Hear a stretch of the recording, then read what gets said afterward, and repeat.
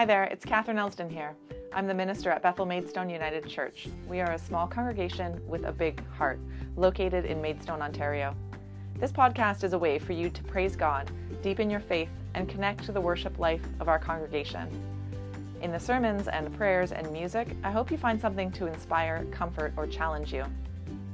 We are in the midst of a series on finding hope in hard times, taking lessons on faith from the adventures of the prophet Elijah. This episode is the fifth in the series, and it's entitled Hope in the Stillness.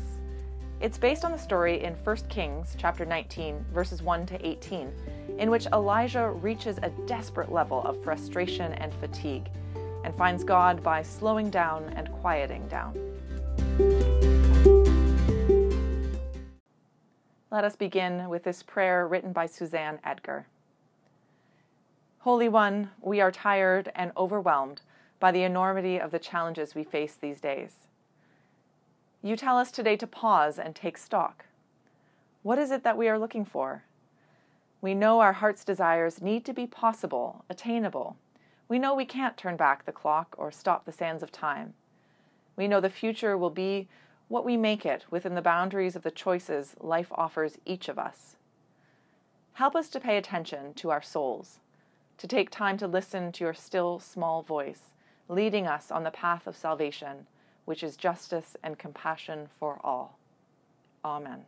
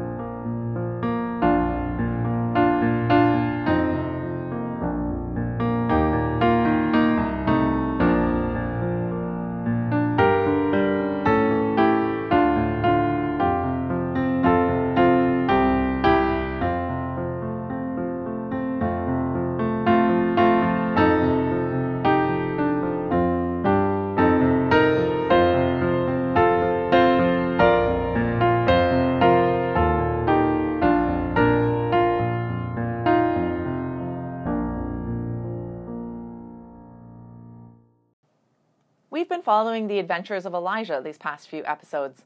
He was called by God out of obscurity to be a messenger for the Lord and to call the king and the people back to faith and away from the idolatry of the storm god Baal.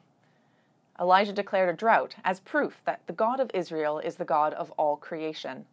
And then Elijah fled to the wilderness, where he learned to rely on God. Next, he encountered a widow, and both of them have their faith renewed as God provides sustenance and life. Then Elijah has a showdown with the prophets of Baal, in which God distinctly demonstrates God's power in a fiery display. And finally, Elijah prays for the end of the drought, which stretches his faith and reminds him that the Lord is sovereign and that the Lord is faithful. After the showdown on Mount Carmel, after the drought was ended, King Ahab returns to his queen and reports on all that the God of Israel had done through the prophet Elijah. She is furious. Not only were her prophets embarrassed, but they had been subsequently killed. Jezebel has lost significant resources and her ego is also bruised. She puts a death warrant out on Elijah's head, vowing to kill him by this time tomorrow. Elijah does what's sensible. He runs for his life. After a day of running, he collapses, absolutely spent. He drops down under a broom tree and lies there. He has been through a lot. He's had some major victories, but the stress, the physical and spiritual stress, is getting to him. He feels he can't go on. He says to God, "It is enough. Now, O Lord, take away my life, for I'm no better than my ancestors." He feels so tired and hopeless that he wants to die. Elijah closes his eyes and falls asleep. He's awoken from his sleep by an angel who makes him eat and drink some bread and water. Twice he is awoken and provided sustenance. Chapter 19, verse 7 says, "The angel of the Lord came a second time, touched him, and said, "Get up and eat, otherwise the journey will be too much for you." On the strength of that food, he journeys 40 days and 40 nights to Horeb, the Mount of God. Mount Horeb is another name for Mount Sinai, the mountain where God appeared to Moses in the burning bush, and later gave the 10 Commandments to the freed Israelites. So a little light bulb should go off for us here. Elijah is miraculously fed in the wilderness, just like the Israelites, as they fled slavery in Egypt. Elijah travels 40 days and 40 nights, just as the Israelites wandered 40 years in the desert. Elijah heads to Mount Sinai, exactly where Moses received his revelations. All of these allusions are clues telling us that we're meant to understand Elijah as a prophet on the same level as Moses, and his story as a definitive one in the history of Israel. Elijah arrives at Mount Horeb, and he, like us, is expecting big things. The mountain is exactly where we would expect God to show up. It's where God dramatically showed up for Moses. But interestingly, Elijah ascends the mountain and spends the night in a cave. Presumably, he's exhausted from his journey. A cave is a place to withdraw, a place of darkness, quiet, concealment, isolation. He is on the mountaintop, but Elijah is retreating from God's presence.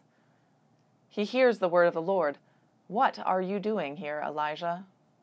Elijah replies, "I have been very zealous for the Lord, the God of hosts, for the Israelites have forsaken your covenant, thrown down your altars, and killed your prophets with the sword. I alone am left, and they are seeking my life to take it away." Now, in his desperation, Elijah is exaggerating. From elsewhere in Scripture, we know he's not the only prophet left. However, it's obvious Elijah feels totally alone and hopeless. God responds. God promises to be profoundly present with Elijah. God says, "Go out and stand on the mountain before the Lord, for the Lord is about to pass by." God is going to visit and make an unmistakable appearance. We know from elsewhere in Scripture that actually seeing God is a rare and dangerous privilege. Is Elijah excited? Fearful? He is most definitely filled with a sense of anticipation as he awaits the appearance of God. But once again, his expectations of God will be challenged. As Elijah awaits God's appearance, a great wind picks up, so strong that it breaks rock into pieces. It would have been understandable for Elijah to expect to find God in the wind. The Spirit, after all, was in the kind of wind that first hovered over the face of the waters at creation. God was in the wind that breathed life into human beings, and the wind and cloud present in the tabernacle when it settled in among the wandering Israelites, and the wind that was heard when the Spirit visited the early church at Pentecost. But contrary to experiences of the past, it says in verse 11, "The Lord was not in the wind." Next, an earthquake shakes the mountain.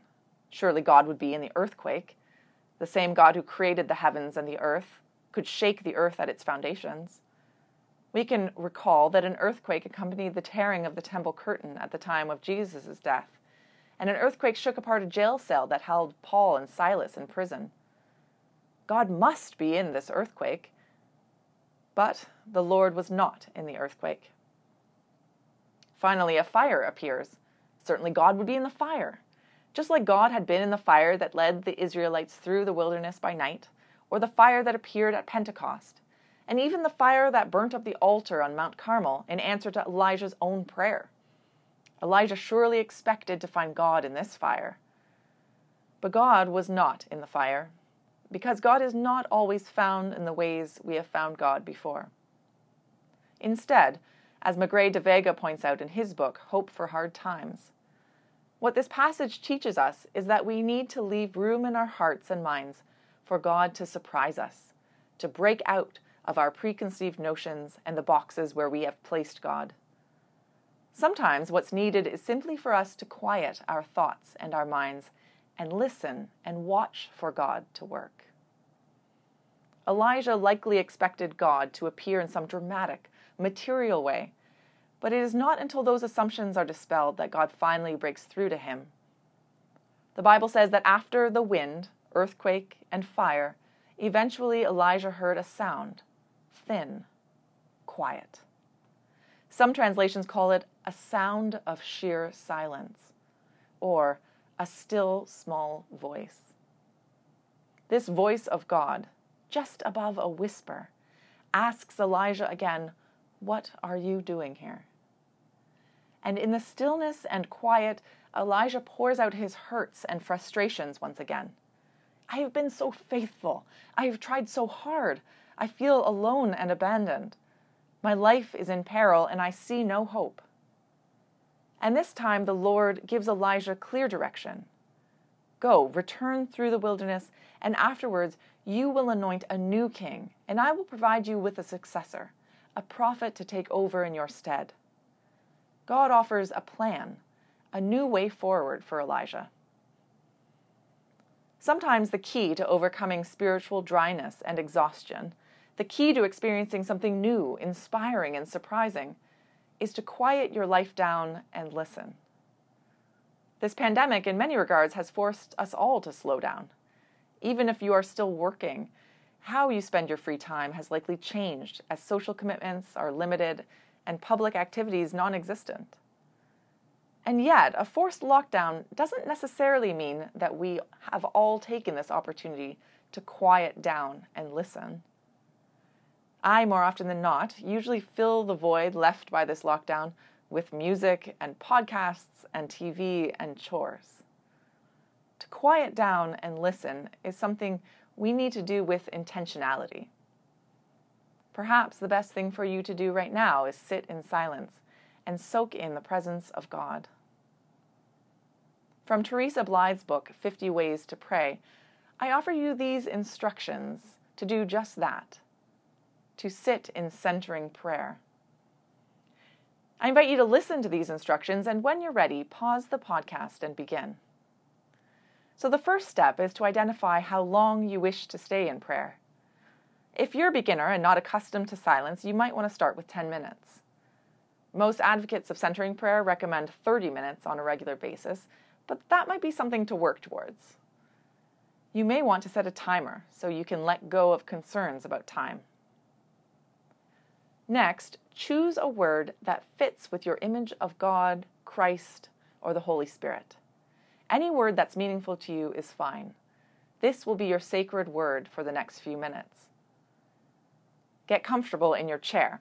Feel free to shift your weight now and then to remain comfortable. Say a brief prayer, asking the living presence of Christ to become real to you in this time. Take a few moments of silence to focus on your intention. Then say your sacred word to yourself silently. Allow your word to be the only thought in your mind. Other thoughts will come, of course, but gently return to your word, silently repeating your word to yourself. Not frantically, but in a relaxed way. If new thoughts come to you, simply acknowledge them and return to your word. Even if you find other words coming to mind that you would like to express to God, go back to your centering word, knowing that you will have the opportunity to say other things to God at the end. When the time you have set aside is over, end your centering prayer by thanking God for the gift of silence and presence. Silently share any words you wanted to say to God before. After the prayer, you might want to take some time to reflect or journal about the experience. What was it like for you? What was the hardest part? What part of the prayer seemed easy? What was going on inside your mind? What feelings came up? Did you feel closer to God? How does awareness change as we stop what we are doing? If this prayer practice is new to you, don't worry if you get distracted or find your mind wandering. Simply return to your word and trust that with practice, you will find deep spaces of silence opening between the repeating of your word. And sometimes that is exactly where you find God as well, in those deep spaces of silence between words. In the sound of sheer silence, we can hear a still, small voice offering hope when we quiet down and listen. Amen.